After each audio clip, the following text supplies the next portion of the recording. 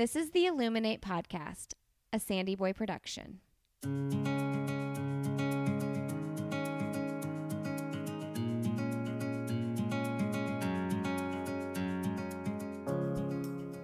Each week on the Illuminate podcast, the hosts will bring you insightful conversations and stories of people who are illuminating their own lives through their business, work, community, family, and world.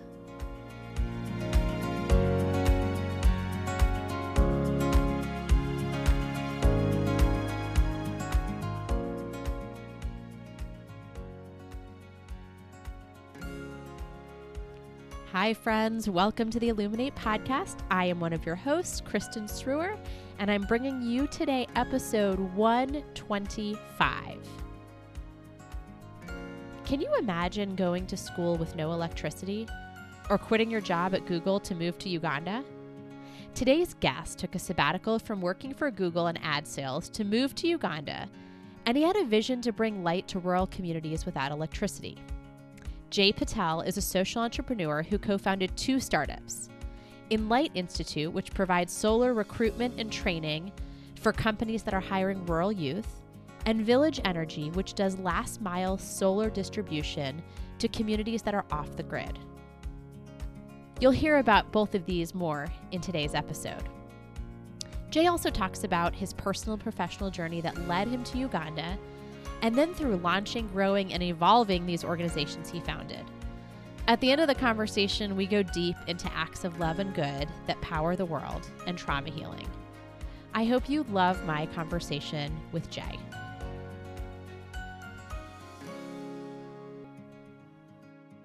Jay, welcome to the Illuminate podcast. I am so happy to have you here today.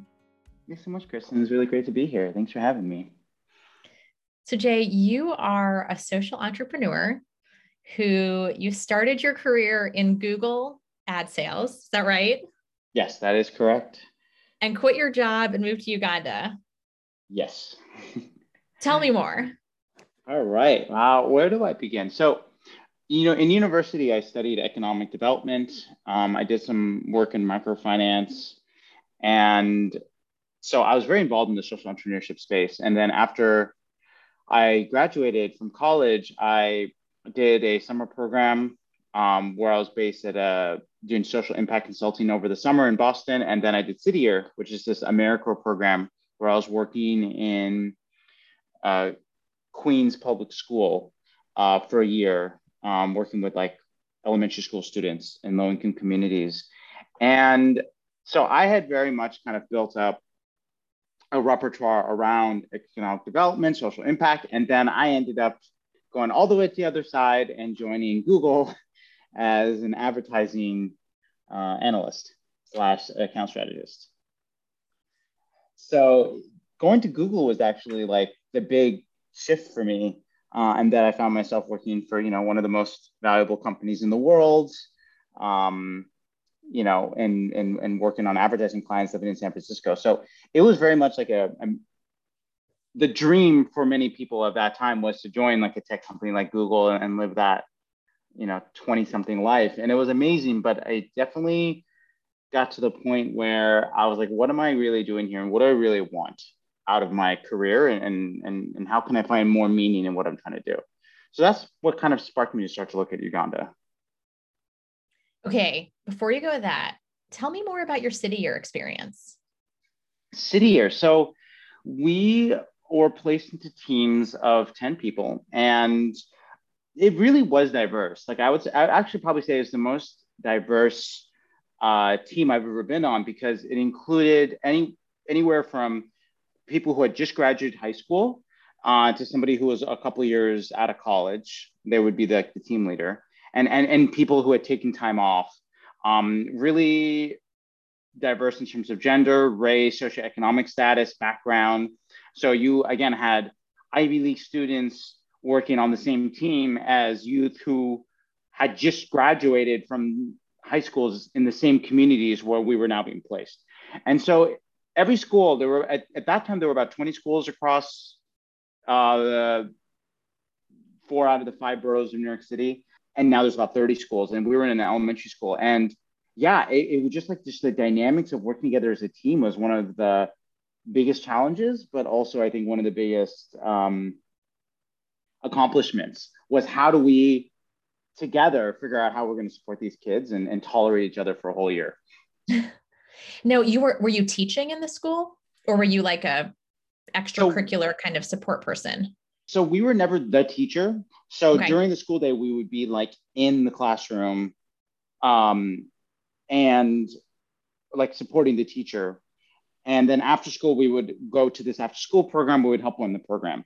Now, our school is a very unique. I don't even think we still work in our school anymore. And that because the previous year, that team had a fairly bad relationship with administration that kind of soured things a bit. We weren't allowed to do one-on-one tutoring, which is the real like bread and butter of the city year model. And so instead, we were confined to working with kids in groups. So for example, like I would work with this Yemeni kid in fourth grade. He was an immigrant. He didn't speak English. So I would sit in the back and actually read Dr. Seuss books with him. On the other side, we had a few students who are gifted. And so, or at least like on the track to being a gifted program. And so I'd be reading more advanced materials with them out in the hallway. And so just trying to support the teacher to help, manage the classroom. I think 99% of the school's population were people of color. So it was a lot of different, and most of those came from some fairly big projects in Queens, including the famous Queensbridge projects, which I think is the largest housing development in the country. And so you had kids who were coming in with a lot of challenges at home. You had kids who were coming in with undiagnosed learning challenges. And so how can one teacher possibly handle all of these different reading levels and math levels and behavioral differences at once? And so that's why we were there. Got it. That's really cool. That sounds like a really neat experience. Yeah, my favorite thing was we did something called Bringing Books to Life, which I'm really sad they don't have it anymore. But basically we would, every week would be a different country or region of the world. And we would choose a picture book with a story from that region or about that region. And then we would design like a full hour experience where we talk about the country and its people and its culture. Then we'd read the book, which would illustrate some concepts. And then we would do an activity based on that. So an example of this was we read a book about Northern Ireland and talking about a girl and her day walking to school. I think she was Catholic and she was facing where her elders were really anti-Protestant and she was facing discrimination from Protestant kids, and how do you manage that? And so we talked about the experience of there. And then in Ireland, they have these peace walls where people write messages of hope and peace on the walls that divide the different communities. And we did one within the school. And so kids really engaged with that. That's really cool. I want to do that for my kids. Can you package up what you did? I feel like this is like a sellable concept, right? I feel like schools would use something like this. Yeah, actually, my favorite one we ever did was this around the time that Slumdog Millionaire had come out. And so, and the kids love to dance. In fact, every morning before the start of school, we would actually do like some dances up on stage while the kids were still assembling to keep them busy and engaged, and they loved it. So we actually did a story on India, and then we ended up teaching, like my teammate and I ended up choreographing us a simplified version of the dance at the end of the Slumdog Millionaire movie and teaching it. And even though we only taught it to like the 3rd through 5th graders, by the end of the year, every kid in the school knew it. That's so cool. I love that. I wonder if they're still dancing to that. What year was this? This was 2009 to 2010. Okay. All right. Maybe they're still dancing to it. Maybe your legacy lives on. I'm 100% positive that is the only thing they're going to remember about me is that dance. That's awesome. That's really cool. I've heard of City Year, and that sounds like a really life-changing opportunity. Yeah, it was. I'm really, really glad I did it. I don't wish to do it again. My hats off to all the teachers and everybody who has to work, who works in public schools, because it's real challenge, but it was an incredible experience in many ways. Okay, so let's go back to your story. So you moved to Uganda, but maybe you should tell me why you ended up in Uganda. Why not? It's such a great country. It is a great country. So basically around like 2012, I was really in like a bit of a funk where I was like trying to figure out like, okay, where's my career going? Where's my life going, et cetera. And, the truth is that this sort of like careerism never stops.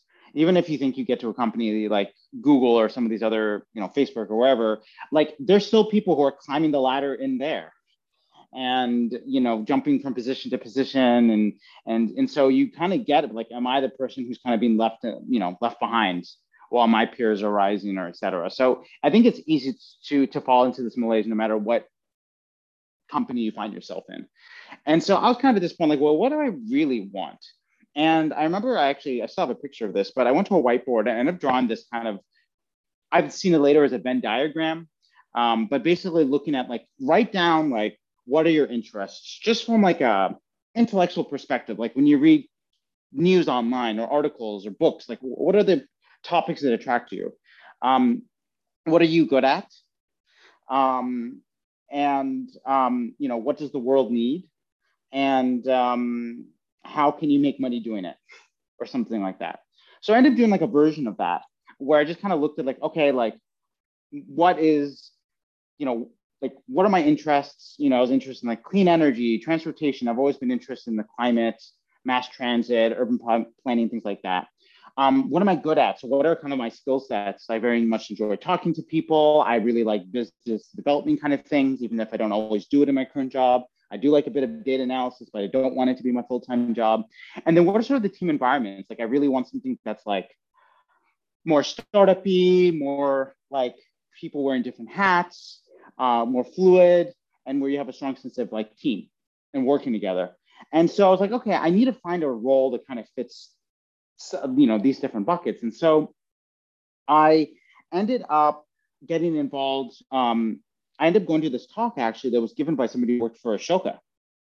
And I forget her name, but she had recently written a book about her experience working with Ashoka Fellows. You know Ashoka, right? I do, but maybe you can explain it for somebody who may be listening that doesn't know Ashoka. Oh, yeah. So they are a social entrepreneurship organization based in Washington, D.C. It was started by this man named Bill Drayton, who was a former EPA administrator, I believe. And they actually coined the term social entrepreneurship. And so Ashoka finds amazing social entrepreneurs around the world and essentially gives them like a 2-year living stipend that basically allows them to focus on building their organization rather than like, hey, am I going to be able to put food on the table? And so in many cases allows them to be able to quit their side hustle or whatever they were doing to make income to really focus on what they're really passionate about. And so I think there's like thousands of fellows around the world today. And there's many, many other organizations, but they're in many ways the original one.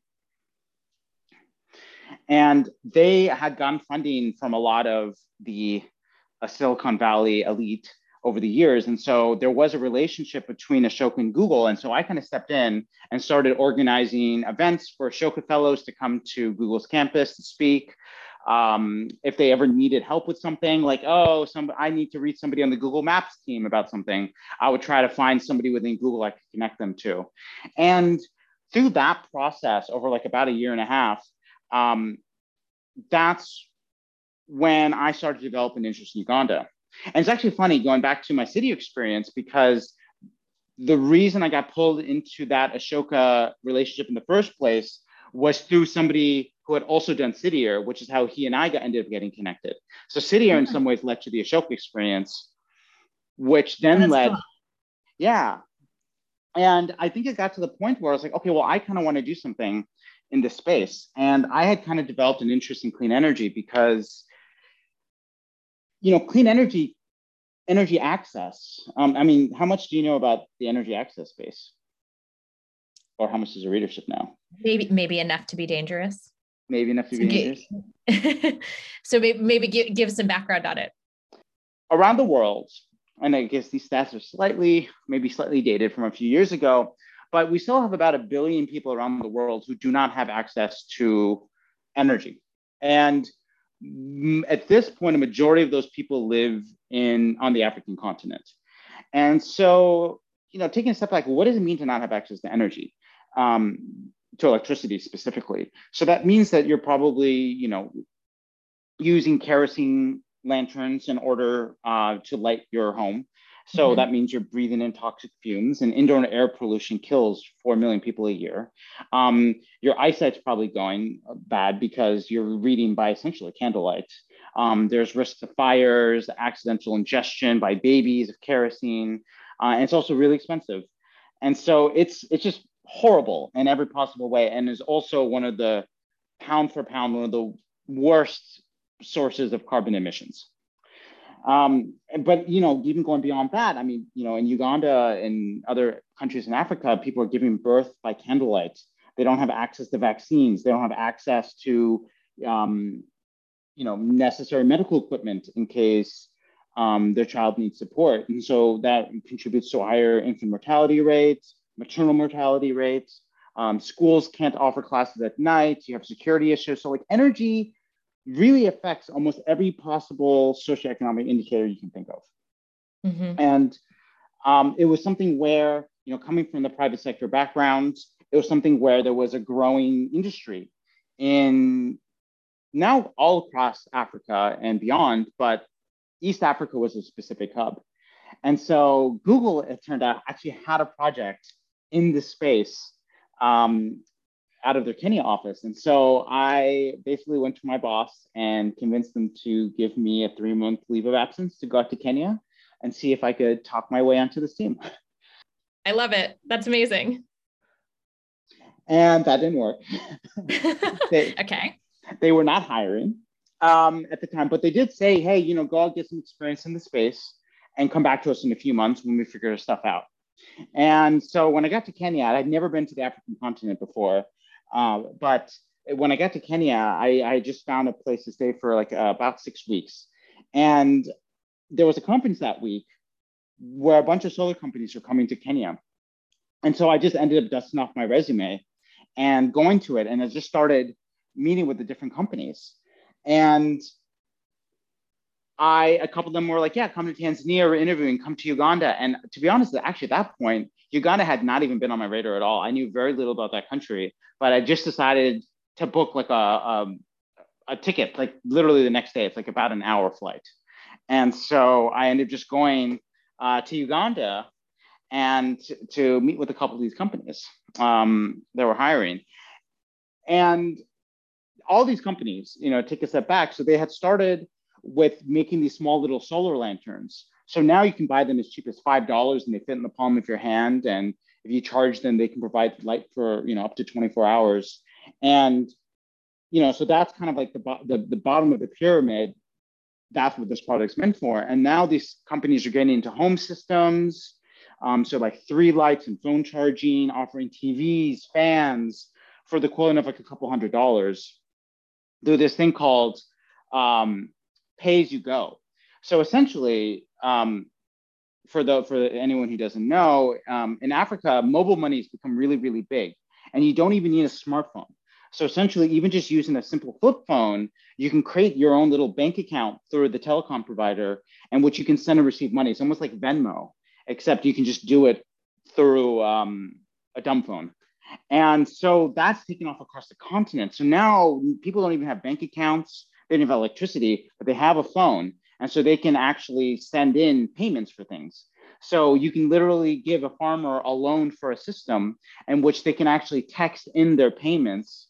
And then in return, they get a code that they can use to unlock their machine for a few additional days at a time. And then after a year, you've paid enough money to completely unlock the system. And then it's yours for the remainder of the lifetime of the system. That's awesome.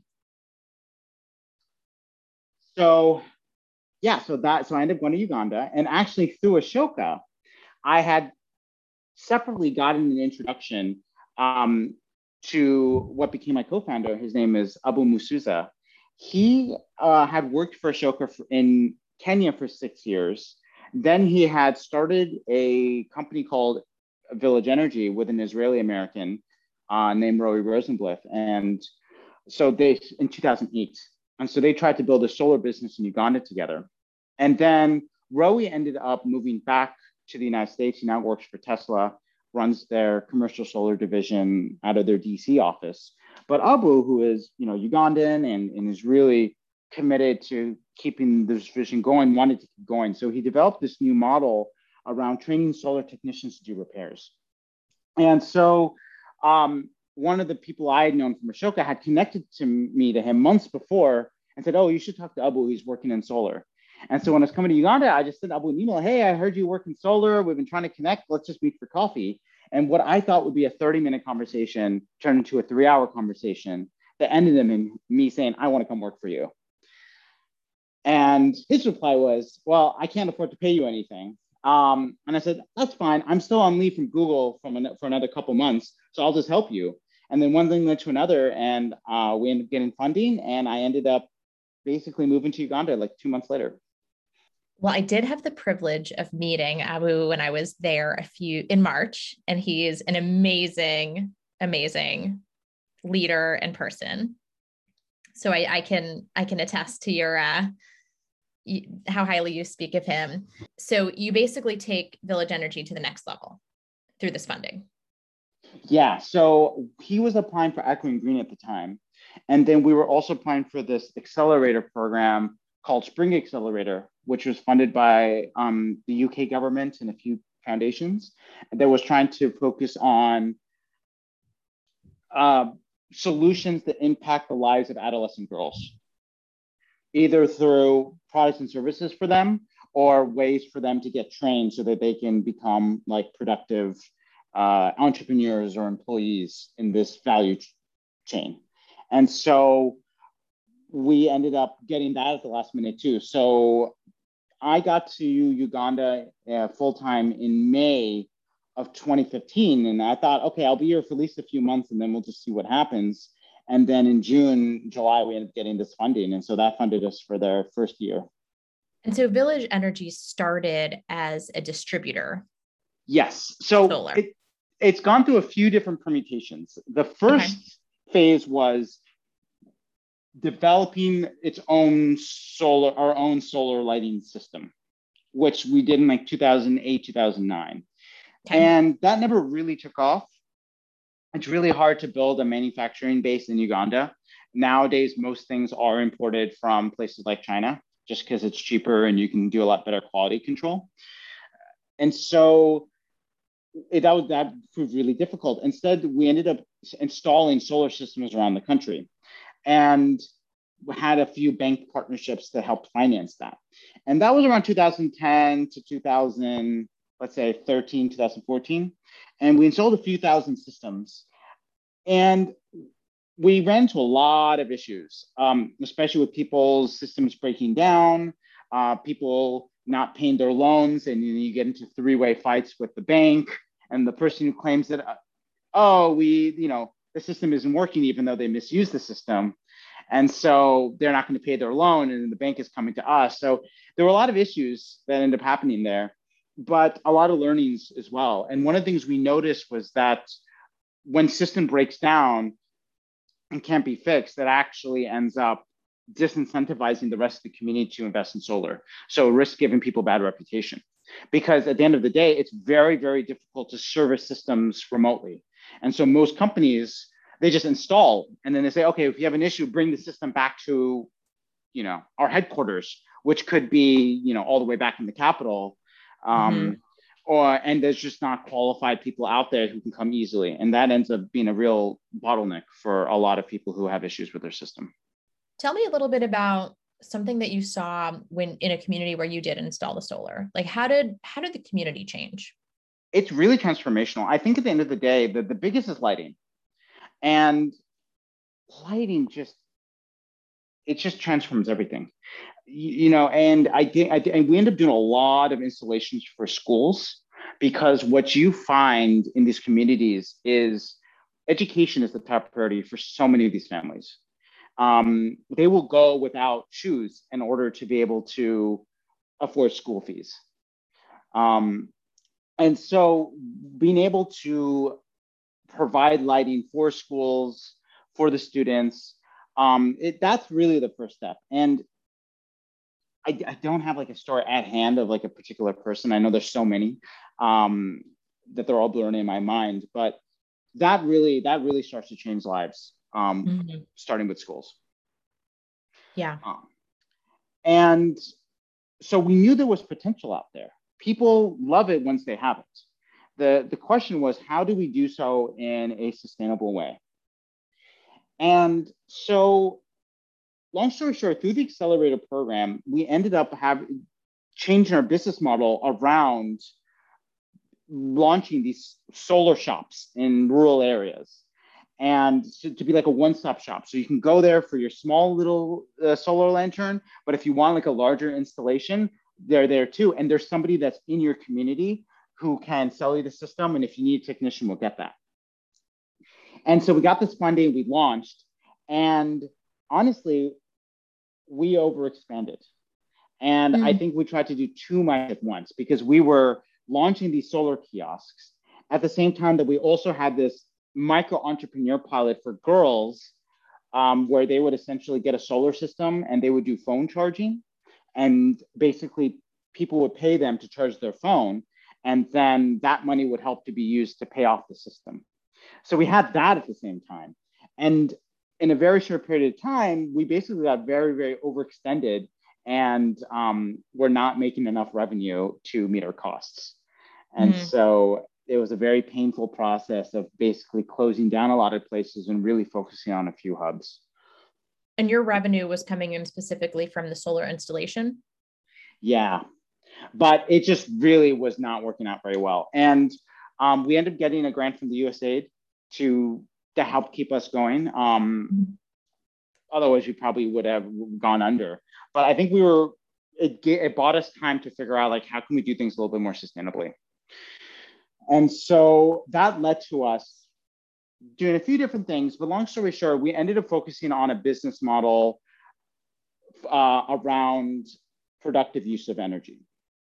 And for a couple of reasons. I think number one, because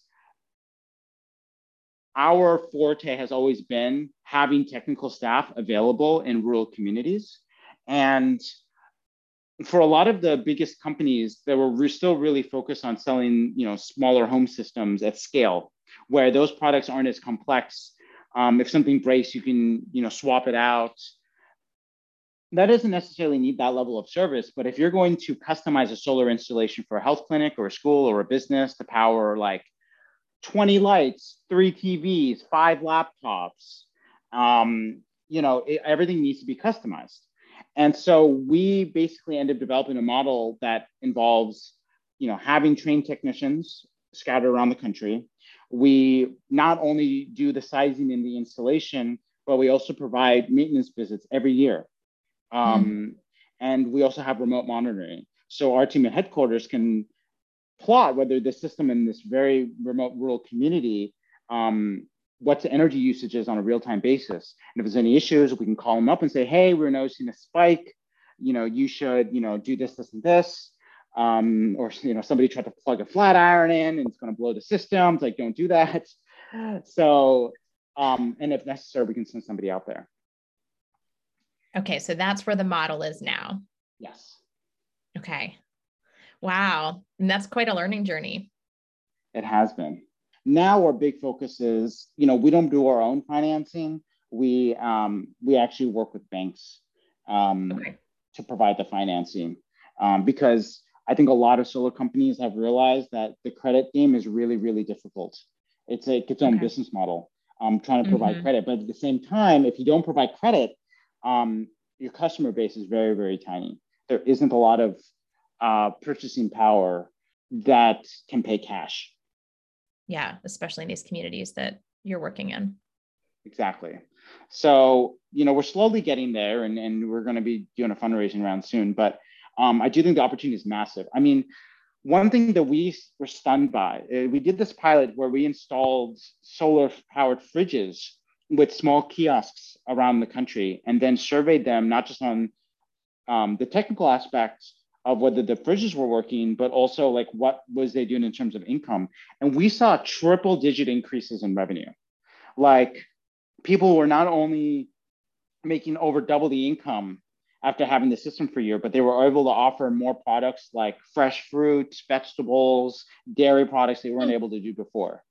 And so it's stunning, actually, what how energy can really help not only the business itself, but also their customers. Wow. That's amazing. So how many of those fridges did you install? We installed like 40. Okay. And now they're still in use. Most of them are still in use. Yeah. Okay. In fact, many of them are like, can we buy more? And we've been in the process of importing those new fridges to push expansion. COVID kind of disrupted almost everything. Like the entire country was on lockdown for almost 2 years. Yeah, it was tough. Schools were among our biggest customers, and then Uganda schools were shut down from March of 2020 until this January. That's a long time. Now we're in the process of just getting back up with our sales and distribution. But yeah, refrigeration is one of the biggest opportunities we see. Interesting. I never would have guessed that. That's great. Yeah. So you eventually transitioned out of your role at Village Energy, right? Yes. So a lot of things happened at the same time. Okay. So number one, that always works, right? Yeah. So number one, Abu and I both moved to the board when we hired our new CEO in September of 2018, Roringa Matindi. So Abu is the only one of us who's an Ekun Green Fellow, but all three of us are Acumen Fellows, which is a different fellowship program. Unfortunately, it doesn't come with any funding, at least not immediately, but is an incredible organization. And the fellowship program that we went through in East Africa was transformational in terms of leadership development. And I can talk about Acumen more later if you'd like. But we ended up hiring Oringa, who was an Acumen fellow. So she's Kenyan, but she had been living in Uganda for a few years, and she took over as CEO. And so she had a huge learning curve as herself, but she's now run the team for almost 4 years, and she's just incredible, and it's now her company now. So that was happening, and it is really interesting, for me, but especially for Abu, because he had been CEO for 10 years, to be willing to let go of his baby, because we realized that it was time for somebody else to come in who could take this company to the next level. And so that was a big transition. At the same time, we had another project that I hadn't talked about yet, and that was a training academy.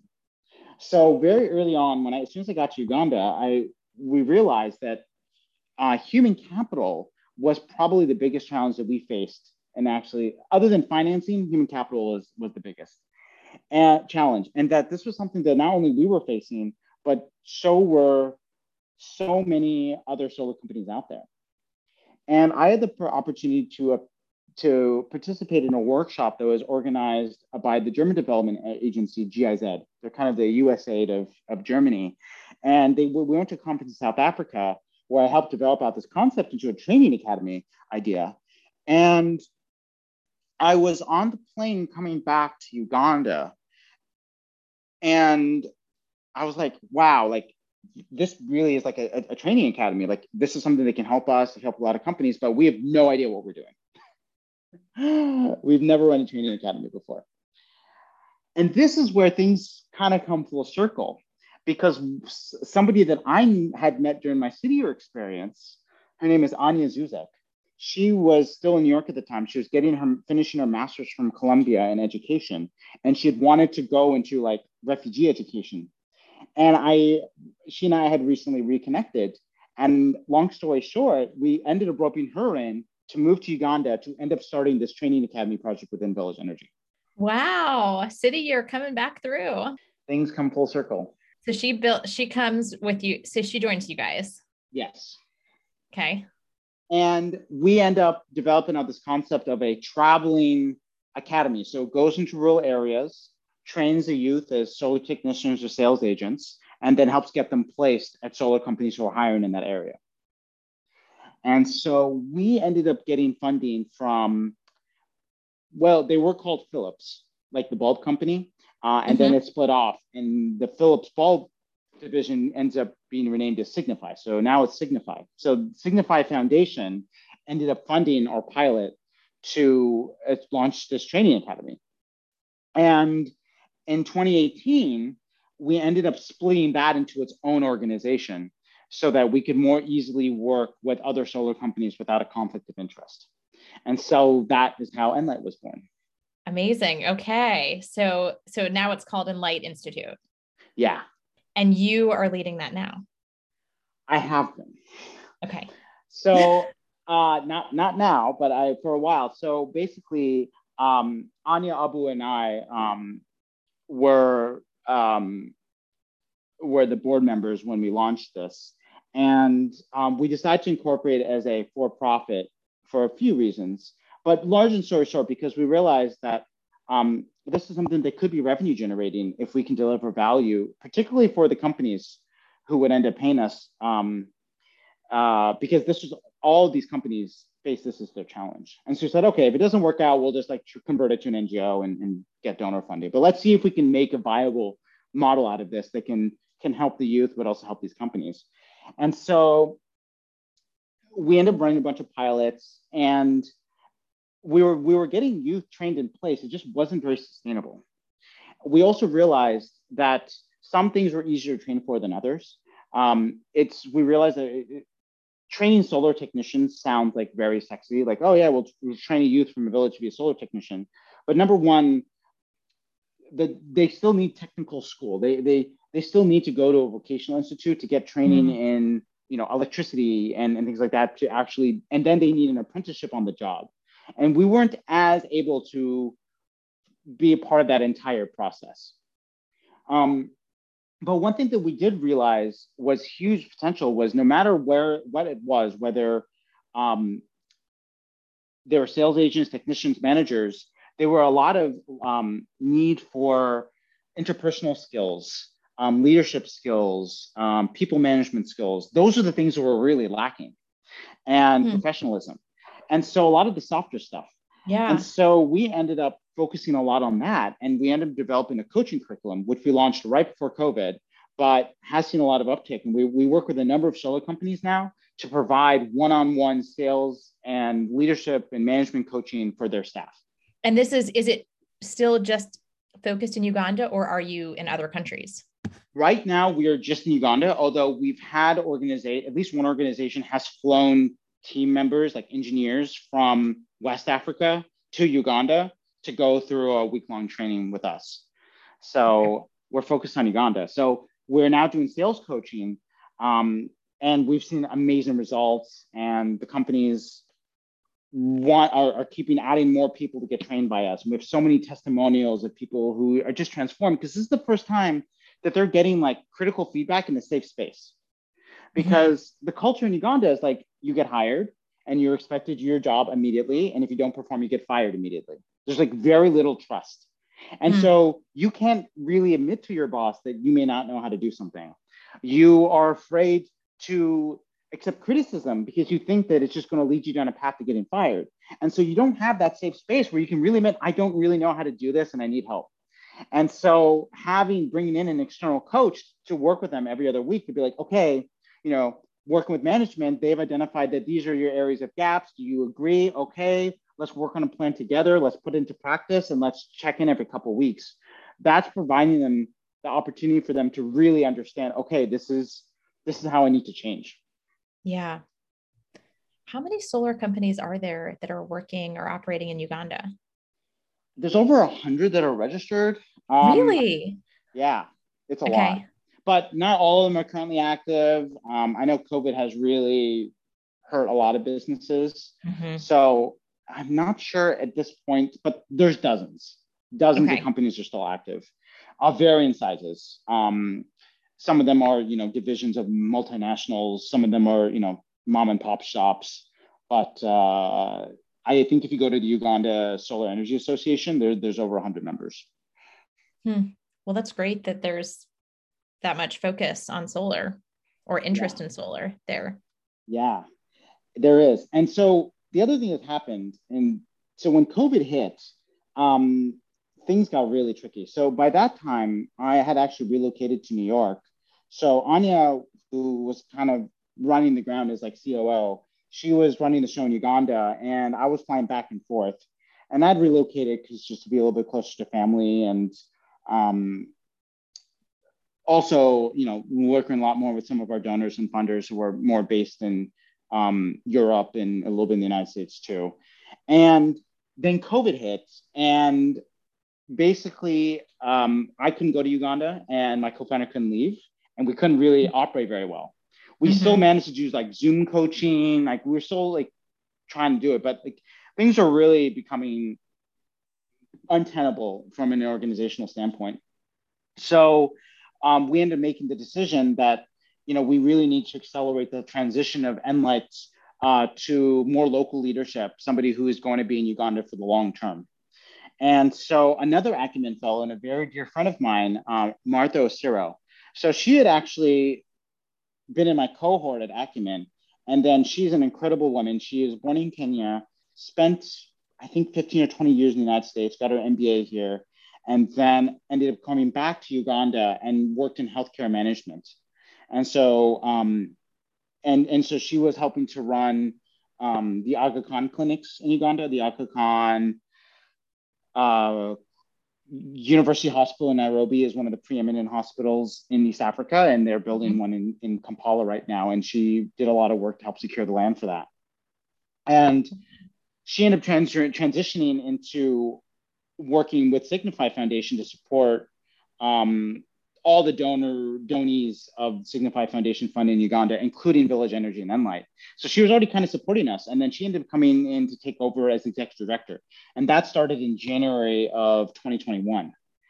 And Martha's just been incredible. She took over and basically laid out a new vision that focused on saying, hey, we actually really need to become a vocational institute ourselves. And she has managed to procure 10 acres of land. And so Enlight has now become a full-fledged training institute. Wow. Is this beyond solar, or is it still focused beyond on solar? Okay. Beyond solar. So we've set up like and she managed to get the title to the land. So we've set up like a new, just new school organization with its own board and everything.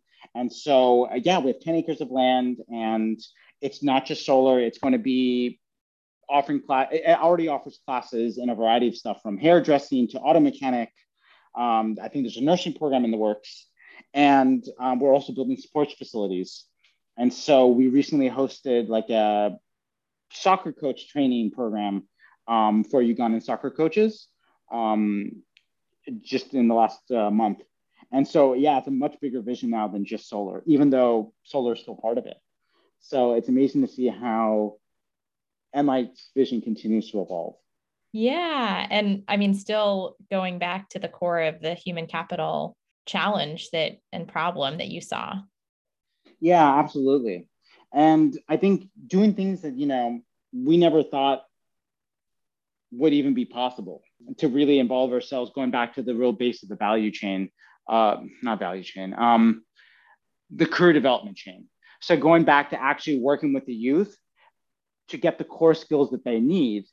And then eventually they'll get hired by companies, and then they can also continue to benefit from Enlight coaching. So we're kind of establishing ways to help the youth from the entire length of their career development, from when they're fresh out of high school and they're like, I just want to learn the core skills that I need, all the way through that, hey, now that I'm an employee, I need to continue my skill development. And so by us being able to chart the youth's development throughout a multi-year process, we can help figure out, what are things that we're teaching them in their first year at the vocational school that will end up mattering 4 or 5 years down the road once you're establishing their career. And so you're still involved in all of this? Yeah, so I'm still at the board level of both organizations. I'm still president of Enlight because we're actually established in the United States, although all the operations are in Uganda. But I very much consider myself at the board level.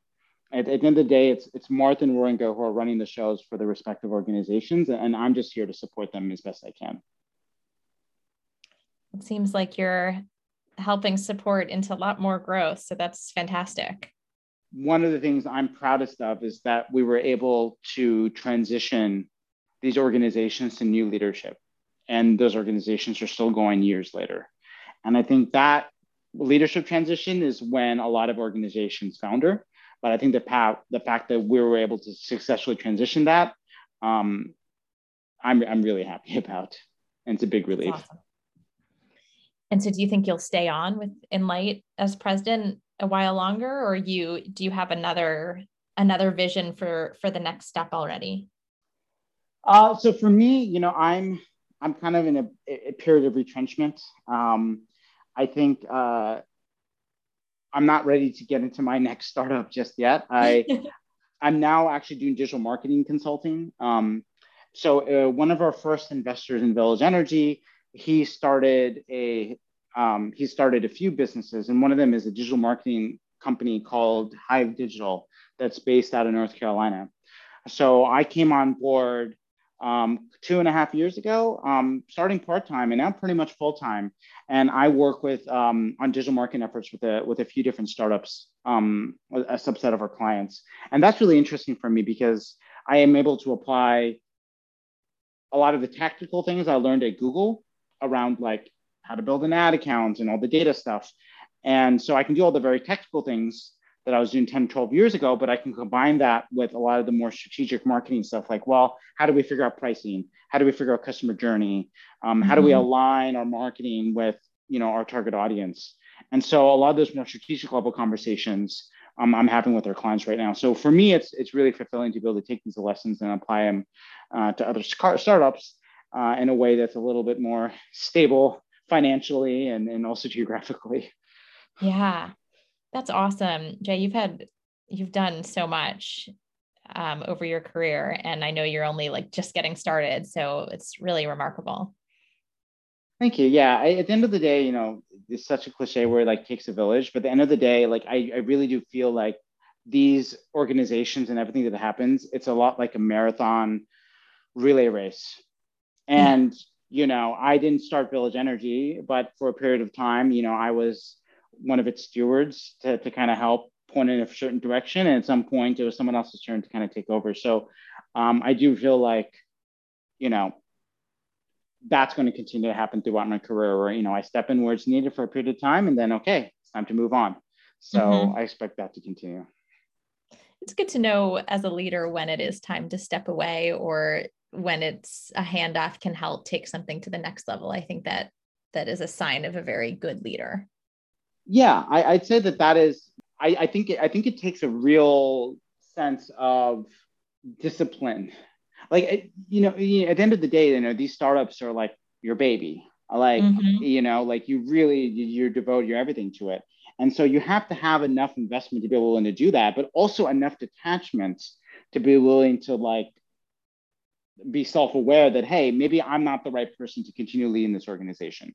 And so, yeah, it's mentally quite tough. But I think once you kind of embrace the duality of that, it's really freeing and liberating. Thank you for sharing that. Well, Jay, thank you so much for your time and for sharing this incredible journey with me. I would love to switch over to our end of podcast questions, knowing that you have an incredibly busy schedule and appreciate it all the time that you've already spent with me today. So you are illuminating through some of the soul you're putting in, but through, your career path and what you've done in the communities that you've worked. But tell me somebody who illuminates in your life or that you admire for how they illuminate. Yeah. So, when I would be going to Uganda and I'd be flying around to different conferences, I would frequently go through London and I would stay with a cousin of mine. And he is a bit older. And he's born and raised in London, and he's been taking care of his mother, who has been his best friend, but she also has dementia and has been cognitively declining for the last 5-10 years. Like now to the point that she doesn't really speak anymore. And the way that on the surface, people look at me and they're like, oh, wow, you're like flying around the world, you do all these cool things and you're getting press and all this stuff.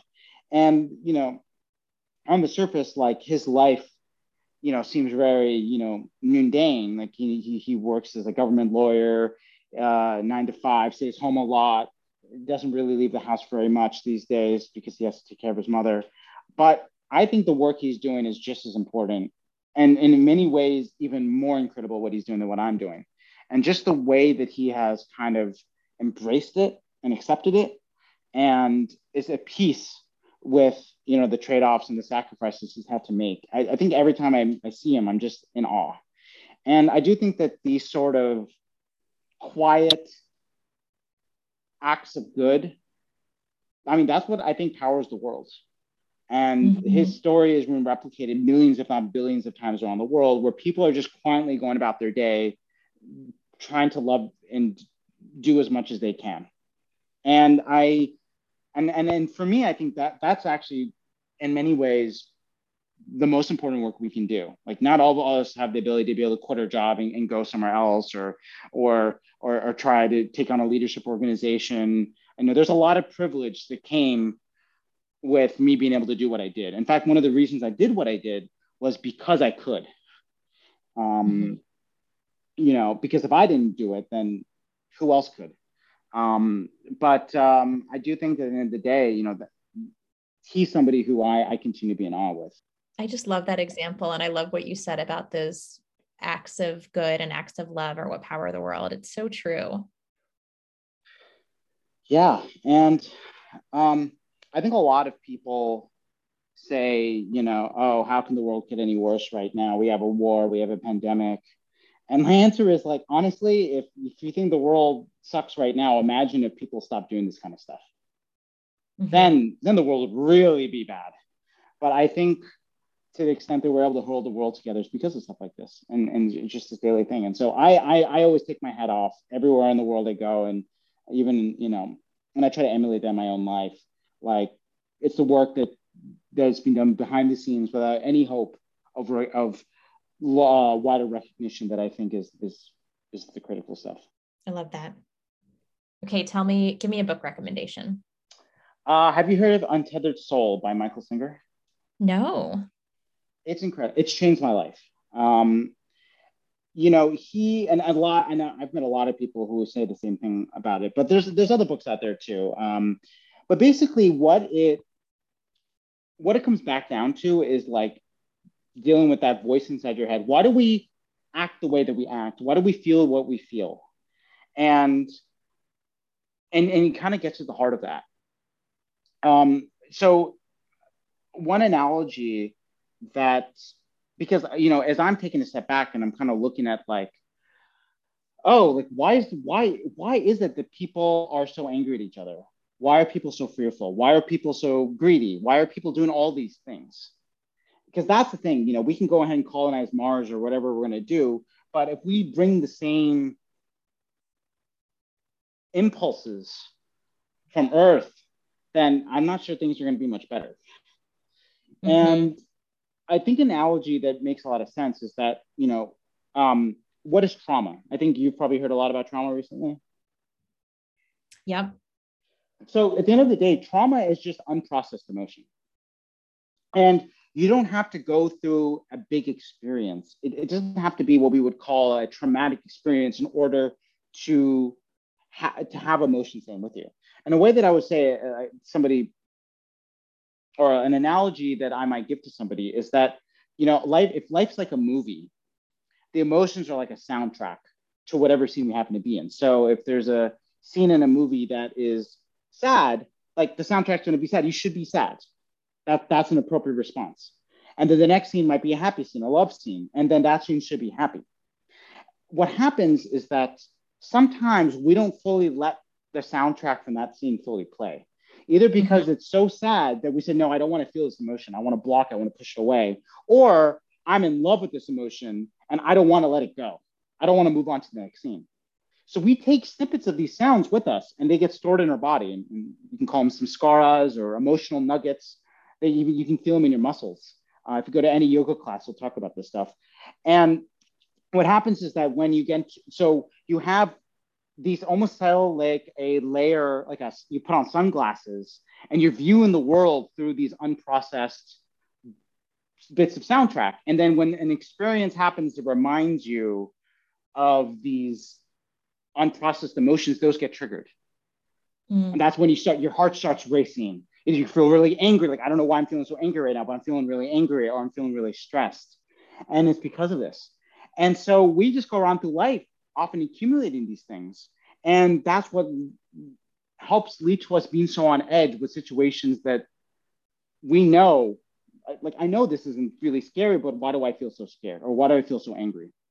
And so this book has helped me to kind of understand, like, okay, like, this is what's happening here.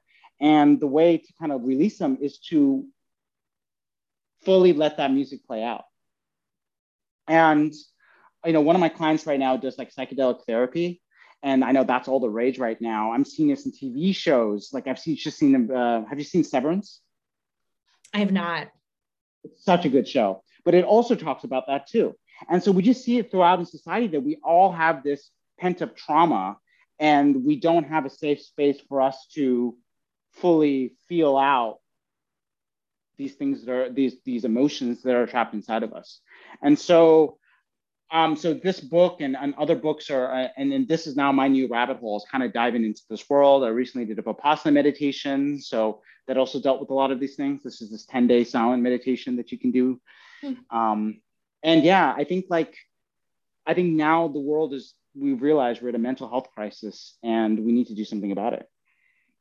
So wow, that's awesome. Okay, I'm very interested to read this book. Thanks for sharing. Those are really powerful analogies. And my last question, Jay, what is your message for the world?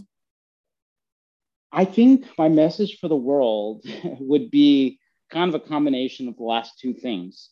At the end of the day, we feel like we're drowning, or at least I and everyone I know feels like we're drowning in bad news right now about situations we don't feel like we can do very much about. And it can be terrifying. It can lead to depression. It can lead to a lot of things. And I think understanding, ourselves, going within to understand that, hey, this stuff's hitting us externally, and it's okay to feel stressed. It's okay to feel bad. But if we can create some distance between how we're feeling and how we're responding, go from reacting to responding, that's really going to help us to create some space that allows us to understand what's really going on, and will enable us to better just be kinder to other people and to do these quiet things. I think at the end of the day, a lot of people talk about like affirmations, whether or not they work, positive thinking, prayer, these sorts of things. And my stance is like, why shouldn't it work? Because at the end of the day, everything is a particle. Even atoms, this is pure science, can be broken down into particles. So your thoughts are fundamentally made out of the same particle waves that make up that chair that you're sitting in. And so I do think that one way that we can help the world is just by trying to help ourselves and try to help the people immediately around us. And just doing that, get into a place where you can feel a little bit better about all the stuff that's constantly bombarding us, and understand, what the sources of this are, then I think that's going to help the world bit by bit. Jay, thank you so much for your words and for your inspiration and for walking us through your incredible journey. Can't wait to see what you do in the world as your life and your career go on. Friends, if you like this episode, please leave us a rating and review wherever you listen to your podcast. It helps other people hear about our show. Have a wonderful week.